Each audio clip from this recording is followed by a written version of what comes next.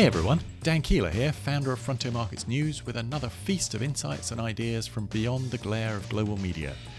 In this episode, I'm talking to Asha Mehta, who is Managing Partner and Chief Investment Officer at Global Delta Capital, which uses an innovative quantitative research approach to help manage a portfolio of emerging market equities to deliver both high returns to investors and high positive impact to people and the planet. Asha really is a pioneering investor who has demonstrated so many times the transformative power of capital, particularly in emerging and frontier markets, that she decided to write a book about it called, appropriately enough, Power of Capital. We'll be discussing the investment themes that Asha thinks will be most interesting in the coming years, the opportunities that some of the more socially or environmentally progressive investment themes present in smaller emerging markets, why ESG is the investor's friend, and how so-called developed markets and emerging markets are starting to look a lot like each other. But enough from me. Let's actually, talk to Asha.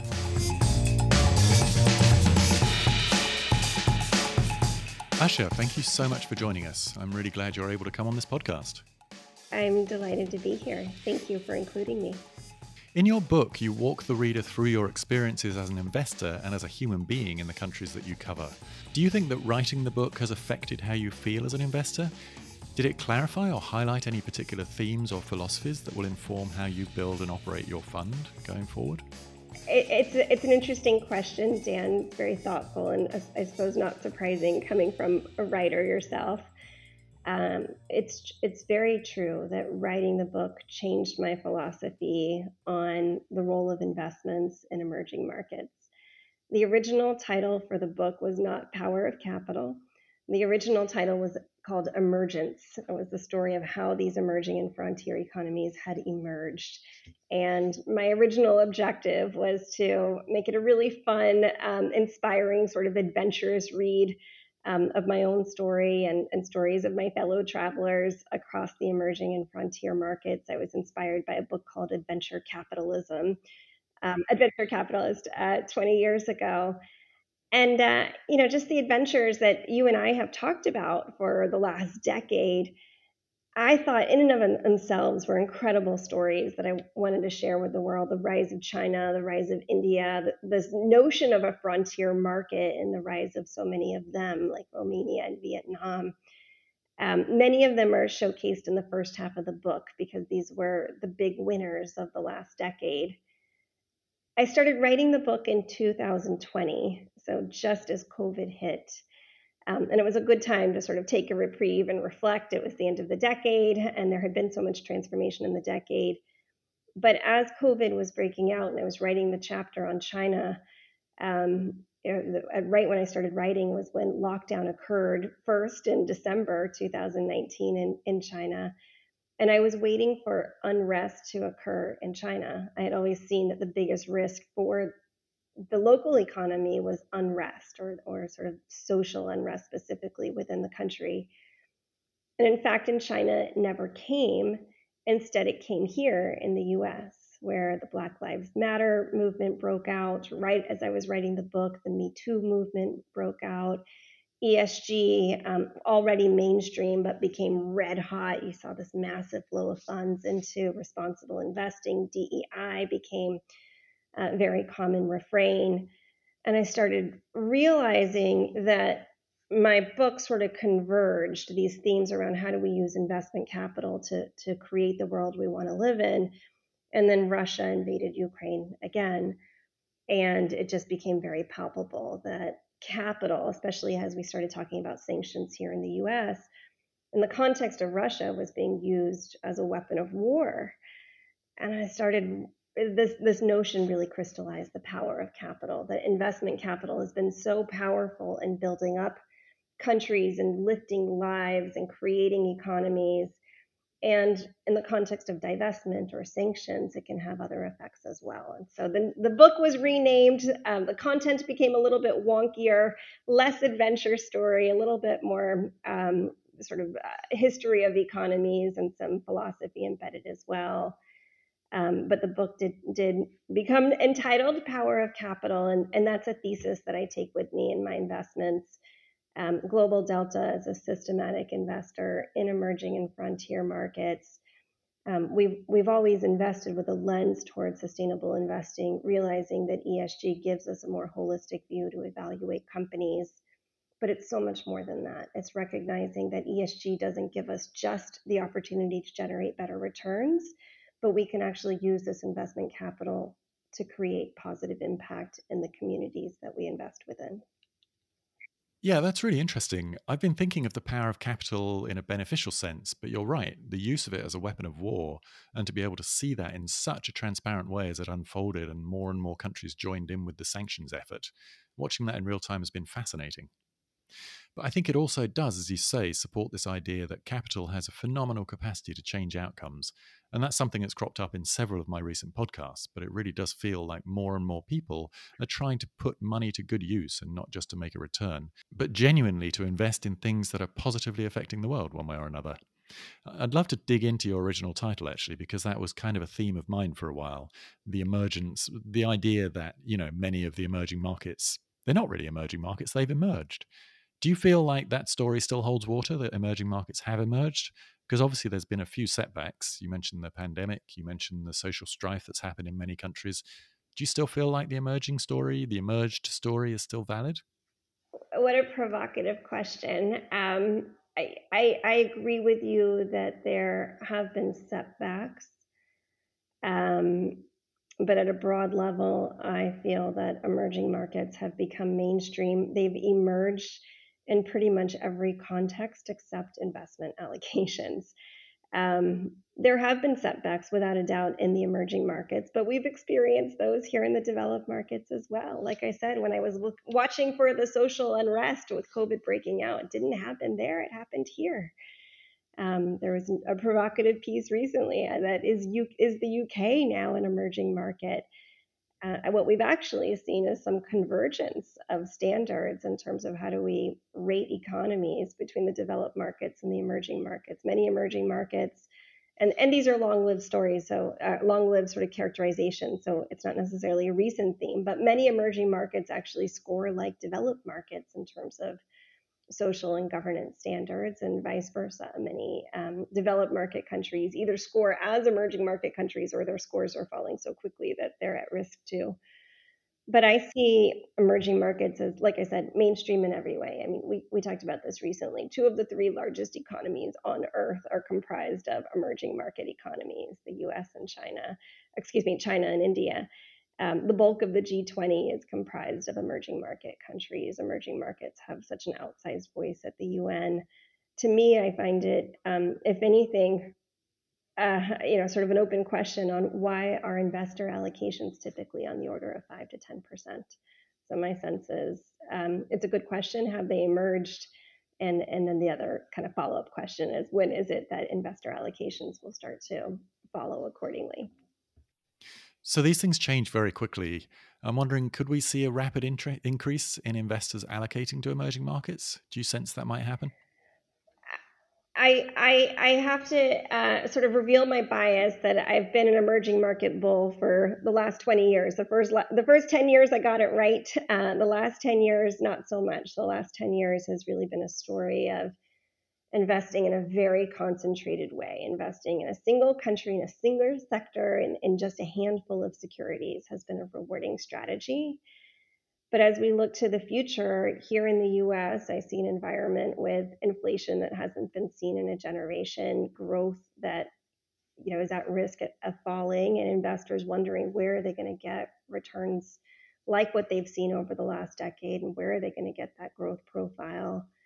Many emerging market economies, not all of them, and there's sort of a whole other conversation here around active versus passive, but with an active lens and accurate country selection, the emerging markets are posting very strong growth, strong quality attributes, and valuations that have reached historic lows. In fact, so I think that we are on the cusp. Emerging markets, in fact, have a record of pulling back, or sort of reverting back from a return perspective ahead of developed markets coming out of global recessions. Yeah, it seems like we need to rebrand emerging markets in a way that doesn't make them feel like it's kind of fringe. Maybe that would be the answer to drawing in more investor funds, which would obviously create that sort of flywheel effect. So during this podcast, we're covering some of the mega themes that you feel we should be on the lookout for as we move forward through this decade. Let's start with one that you've already mentioned that's become surprisingly contentious in recent months. ESG has become a political football in the US, and I believe in many other countries around the world. And from my personal perspective, I guess revealing my own bias, I've always thought ESG was just a very sensible risk management tool. I was shocked when it became a political issue, but it's obviously something that you factor in. And you said, I believe you said, you think it's going to be one of the themes that will be a focus for many years to come. Yeah, I agree, Dan. It's surprising how even something as simple as responsible investing can become politicized. I mentioned before, I suppose, in the context of the timing of writing of the book, where ESG had already become mainstream, that was pre-politicization. And then there was just this incredible flow of funds into the asset class. And in fact, I saw many ESG managers using sort of the return effect over that period to demonstrate how effective ESG investing is. So there's been this flow of capital. Investors who were early in that space were benefited by more capital pouring in. That's what drove returns. And so following a couple of years of very strong returns that were really driven by that flow effect, I think that in and of itself causes some investors to question, is this really fundamentally driven, or is it a flow effect? Of course, the bathwater went out and the returns dropped, and so that gave a lot of fodder to those who were more conservative on the issue to suggest that ESG doesn't generate returns. And perhaps equally importantly, why did those funds do so well? A lot of it, of course, came down to labeling, and there's that whole other kind of conversation in the sustainability space around the alphabet soup. What is ESG versus SRI? And by many measures, I think ESG investors are sort of victims of their own doing, and that many of those ESG funds were simply labeled ESG, even though they weren't doing anything different, the greenwashing effect, or perhaps more severely, in my view, they were labeled ESG because they were constraining on some effectively random assessment of ESG. And that's not a fundamental driver of return. So if you've built your portfolios constrained on noise, they were positioned to underperform. So that speaks a little bit to why there's been some blowback in the ESG space. But at a high level, I agree with you. I've always come at ESG with the notion of these new data sets. They give us insights into companies that we wouldn't have otherwise. And again, I'm a systematic investor. I invest on the basis of having broad access to broad sets of data. Pre-ESG, the types of data that we had access to was a company's stock price, the volume, some earnings estimates if a sell-side analyst was covering it, and financial statement data, which is pretty good. Even with that type of information, we can make good assessments of how well a company is positioned. But with ESG data sets, we get information on how companies interact with their suppliers, with their customers, with their employees. As investors, this is just good practice. It's a benefit to have access to more information. I mean, for you guys, that must just be such a boon, isn't it? That suddenly you've got all this granular information on stuff that you just couldn't access before. That's always how I've come at it. And my history from before. I've run emerging market, frontier market strategies, and separately brought my former shop to become the first quantitative manager to sign the PRI.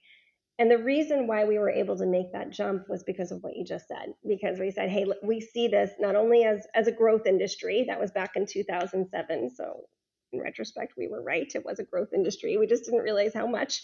But more importantly, this carves out whole new research areas. And that's absolutely been the case. It's created opportunities for new products, for example, in the context of tobacco-free portfolios for investors, or emerging markets fossil fuel-free is a product I developed once upon a time. These exclusionary products can be readily constructed using systematic tools. The converse of a negative exclusion is a positive exclusion. So investing only in one set of companies is also what we call today thematic investing. So if we want to invest in a climate fund, for example, we'll only give the portfolio's exposure to new energy types of companies. Those are two applications of this world of big data in the ESG space. But the other two that I find really fascinating, and I still think we're just in the earliest stages of, are integrating these ESG principles and very traditional mandates, as I said before, to give us a more holistic view and to make better investment decisions. You characterized it previously as just prudent risk management. I agree it's risk management, but I would say there's a component of alpha there as well. So that integration strategy, despite the fact that there's been so much uptake in the language around it, I still think there's a long ways to go in terms of the integration of these concepts. We're seeing this in India now, where there are governance scandals occurring with the Adani Group, questions around how well governed was this company. The company stock price has done incredibly well. Were investors incorporating governance signals within their models? I think there's still room to run in terms of not just the incorporation of governance signals, but environmental and social ones as well. And then the last piece on sustainable investing, the last sort of strategy around it, I mentioned, the negative exclusions, the thematics, the integration. And the fourth one, and I think where we're really heading toward, is the space around impact. And again, the power of capital content. How can we not just use our investments to generate a better return, but how can we use our investments to do better in these communities? I love that you ended on that because impact is something I'm particularly interested in. When I first heard the term impact investing, it just struck me as similar to sort of ESG, I suppose, in that, well, of course you'd want to invest your money in a way where it's working for something that you believe in. So it seemed like a great idea to me. To watch that grow from what has been very much a niche to something that's now got, I think, more than $1 trillion behind it in terms of investment capital is really extraordinary. But as with ESG, we're talking about integrating ESG into pretty much mainstream investing.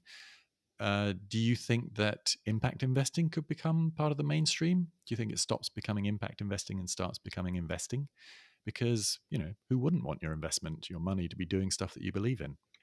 So interesting. So interesting. I love the thought. I have been focused on this idea of what you just sort of glossed over, but very correctly sort of indicated that the impact space has grown massively. It's gone from this very niche investment strategy that historically had been made up of really primarily kind of local community type investments.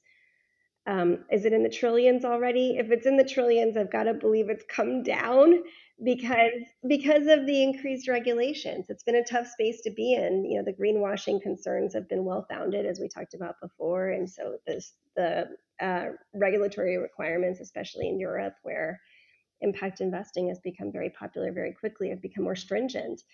And so I have observed that a number of strategies that were labeled sustainable or ESG or impact are no longer. And so, in fact, there's been sort of a outflow or a perceived outflow, just a diminishing in AUM associated with impact.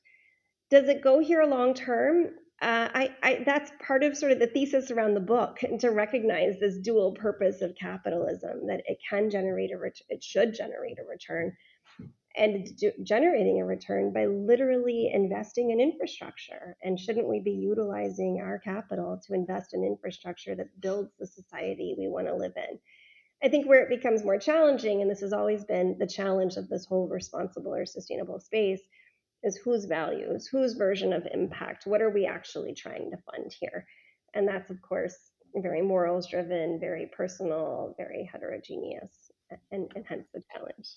Yeah, I guess in journalistic shorthand, it's a minefield. One of the things you just reminded me of actually in the impact space, and I think this may propagate beyond that space, is this idea of catalytic capital. It's very much a theme in the impact world at the moment that you use a relatively small investment to draw in a whole bunch of other investments. I mean, that's what the development finance institutions have been trying to do for a long time. But I think they've been constrained by all sorts of regulations and the remits they have, the mandates they have, that perhaps haven't enabled them to invest in the way that could have been fully catalytic. So I think we're seeing the private sector recognizing this catalytic capital idea, right? I mean, we've got all these buzzwords like crowding in. You can crowd in other investments by basically taking that first risk. But I think it's really starting to expand beyond the impact space. Is that something that you would say you're seeing too? I think it's exactly right, as you say it, that we are in the brink of this wall of capital moving toward more catalytic purposes. One of the major themes I observe, especially in emerging and frontier markets, is sort of the alignment or the fusion of objectives between the multilaterals and the private sector today. And in many ways, the private capital can do what the multilaterals and the NGOs, the governments have only wanted to. To your point, they've been sort of constrained by whatever infrastructure they're in today. And the private sector is, of course, well known for its efficiency and productivity. I couldn't agree more strongly. And again, part of it just comes out of this philosophy of recognizing that capital has influence. Sometimes I chuckle that the title of the book is so simple. Of course, everybody knows that money's valuable. Who doesn't want access to capital? But once you really embody or sort of kind of recognize the power of this notion, we can use it to fund businesses that historically haven't had access to capital. We can use the power of our voice as investors to be stewards in ways that we historically haven't had access to. So you mentioned buzzwords. I agree with you on the catalytic capital point. I also think of it, again, primarily in the context of emerging and even more so frontier markets where there hasn't been the same access to liquidity or capital.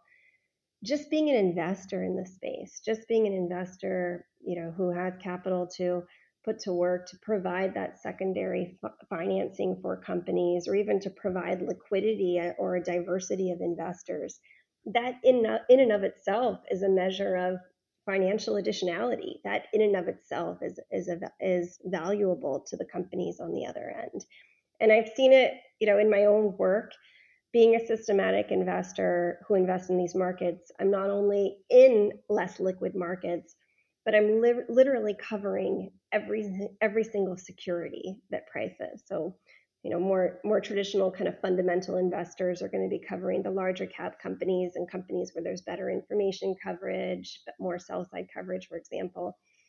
I'll go where there's no coverage. I'll go into the $25, $50 million stocks in Botswana or Vietnam. And typically, when I've had investments there, I've actually been the only institutional investor. And that in and of itself can be catalytic to put that liquidity to work. And again, to bring some awareness, to put an institutional stamp on a security stock price, that in and of itself is a way of driving some level of impact, giving companies, particularly those in my process, ones that are SDG aligned, kind of access to institutional capital. The other piece of it is stewardship. I'll pause there. Just to your point about about going into the smaller and medium-sized enterprises and the analytical system that you're using to enable you to do that with confidence, is that in itself catalytic? As you say, most people, when they look at the investments into frontier markets, they can be comfortable really only with the big names. Like take Kenya as a case in point. Everybody was invested in Safaricom, for example. I'm not really sure what else people were investing in, but they were like, oh, I'm in Kenya. And I think, you can be critical of that, but at the same time, it's practical. There really wasn't enough information available on many other opportunities to invest there. So, it's fascinating that what you're doing is not just looking at new markets and looking at places where particularly Western investors might not venture. You're also on a frontier of investment assessment and management that could really open the door to more money being put to work in places that really need it. I'm so passionate about this theme. And one of the reasons why I love it is because I fervently believe that sustainable investing is only sustainable if it's returns driven. That there's only a small pocket of the world who's willing to use their investment capital as effectively philanthropy or to some extent concessionary. That first and foremost, the bulk of investors are going to need to see returns. And in these parts of the world, not only is there sort of this innovative solution to financing them, but there is less institutional capital. And so the mispricings are more pronounced. And so there is outsized opportunity for alpha. So to me, I see it as really the sweet spot where we can generate not just alpha, but also impact. And on that point, just to go a level deeper there, I have talked to multilaterals and NGOs around utilizing a sort of set of systems like the ones that we use as systematic managers. And the feedback I get is that it's innovative in a couple contexts. One is risk, that investors, when they're looking to get into Kenya or even deeper into the frontier, into a Zambia or into a Botswana, how do you price risk? How do you assess risk? That's a hard question. And of course, different different bodies are going to run different analyses on it. But as a private sector investor with a diversified set of companies or countries that we're able to invest across, we have our own tools for mitigating risk. We don't sort of get stuck in the bureaucracy that larger organizations would be stuck into. The other strategy that we're looking to unlock here is around position sizing. That many parts of the market that need access to capital, the slices that are required to be catalytic are actually very small. They're on the order of 50,000, as I mentioned before, 25,000. And so how do you take a pool of investments, call it 100 million, and slice it into amounts that are going to be trackable, on the investor side, and yet also meaningful on the side of the recipient? And again, this is where I feel like technology broadly, or systematic investing specifically, really has an important role to play in this space. Yeah, that's fascinating, because as you were talking earlier, I was thinking about blended capital, which is something else I got super excited. That's a bit of a theme running through this, isn't it? It's things that Dan got excited about. Anyway, blended capital is one of the things that I've got very excited about. And that's another thing where, you first hear about it. And I was like, well, duh, of course you'd want to blend your capital with different risk profiles. And essentially, you're talking about stirring together DFI money, Development Finance Institute money, private capital, maybe government guarantees or government investment, and using each one of those to help bring projects to life that otherwise would be stuck, maybe because the early part is just too high risk, and maybe even the later part is too profitable for the foundations or the philanthropists to be looking at. And so the concept of blended finance seems like such a great idea, but it also felt like it kind of died on the vine a little bit. But now I'm seeing in the impact world, it's very much alive and well. And it sounds like you're also thinking about that same concept, but not necessarily calling it blended finance, but a similar sort of idea. Maybe even within an individual investment portfolio, could you say, well, we've got this $100 million and we're going to devote 1 million to the high risk early stage development needs, and then the rest of the portfolio, the 99 million, can benefit from that, can build on that. Mm-hmm. I mean, yes and no. Yes, this is very much akin to blended capital. I agree. It's a space that hasn't taken off, but my view is it's still early.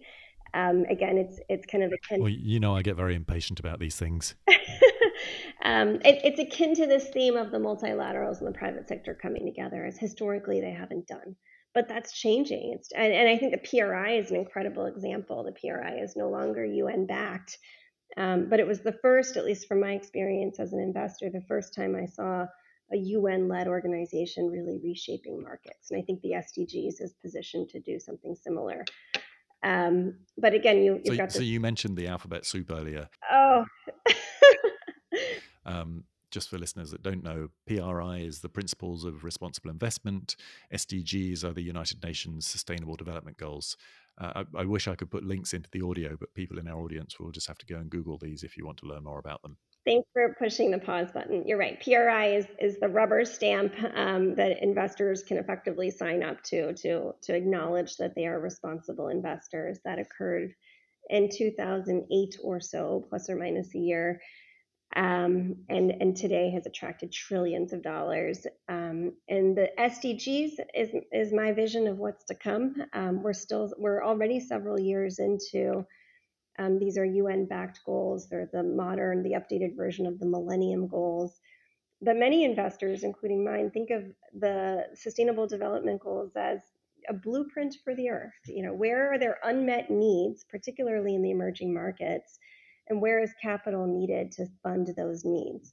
Funding those needs doesn't just deliver impact, but it's funding products where there are buyers behind it. It's creating effectively new customer groups. So again, it's an example of how in this little niche of the world, and sort of the lower liquid, lower market cap, emerging and frontier market space, I see that there's a lot of opportunity, not just to deliver impact, but for investors to generate very attractive returns. That is super thought-provoking. I think I'm going to have to do a whole podcast on the SDGs, and not just the effectiveness of them, but perhaps some of the unintended consequences of them as well. I mean, there really is a lot to unpack there. And talking about unpacking, you've already unpacked a whole bunch of themes and ideas, but there's more I'd like to dig into. Obviously, the focus of this podcast is on frontier and emerging markets, and you really don't get much more frontier as a continent than Africa. So Africa represents a substantial and important part of the frontier and emerging markets universe. And while we obviously can't paint the entire continent with one brush, what mega themes do you expect to be most prominent in the coming decade as Africa's population continues to swell and the crucial role its resources play in the economy, the global economy, continues to grow? The mega themes that I see reshaping Africa and creating opportunity for the decade ahead are the ones I mentioned in Power of Capital. It's one, technology, being able to distribute resources, distribute goods, distribute products, including access to renewable energy throughout the continent into the last mile. Technology has the power to reshape opportunity within Africa. Sustainability, again, Africa is just a case example of how products aligned with the SDGs, for example, the Sustainable Development Goals, can not only generate returns for investors, but can also deliver impact. And of course, you mentioned perhaps doing a whole session on the Sustainable Development Goals, addressing both the positive impacts as well as the less intended ones. The other significant theme that my book addresses, of course, it's on frontier and emerging market economies, is this notion of re-globalization, this idea that while the West is turning protectionist and calling that globalization has ended or globalization has peaked, I see that as really a Western theme. In the East, free trade agreements are still being signed, and I've never seen such stronger alliance across Eastern Europe, Asia, the Middle East, and Africa. And again, Africa, especially with China's involvement, brings these issues to the forefront.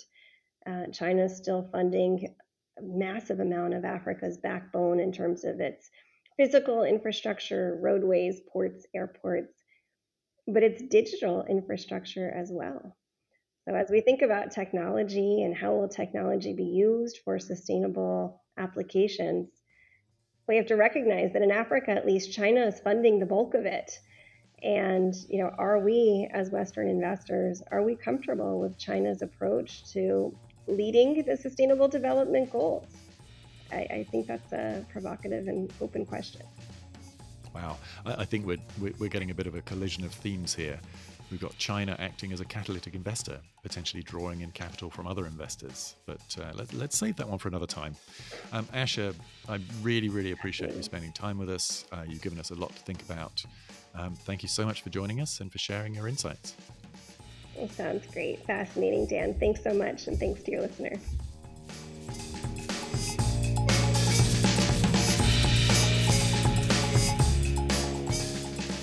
Well, that brings us to the end of this episode.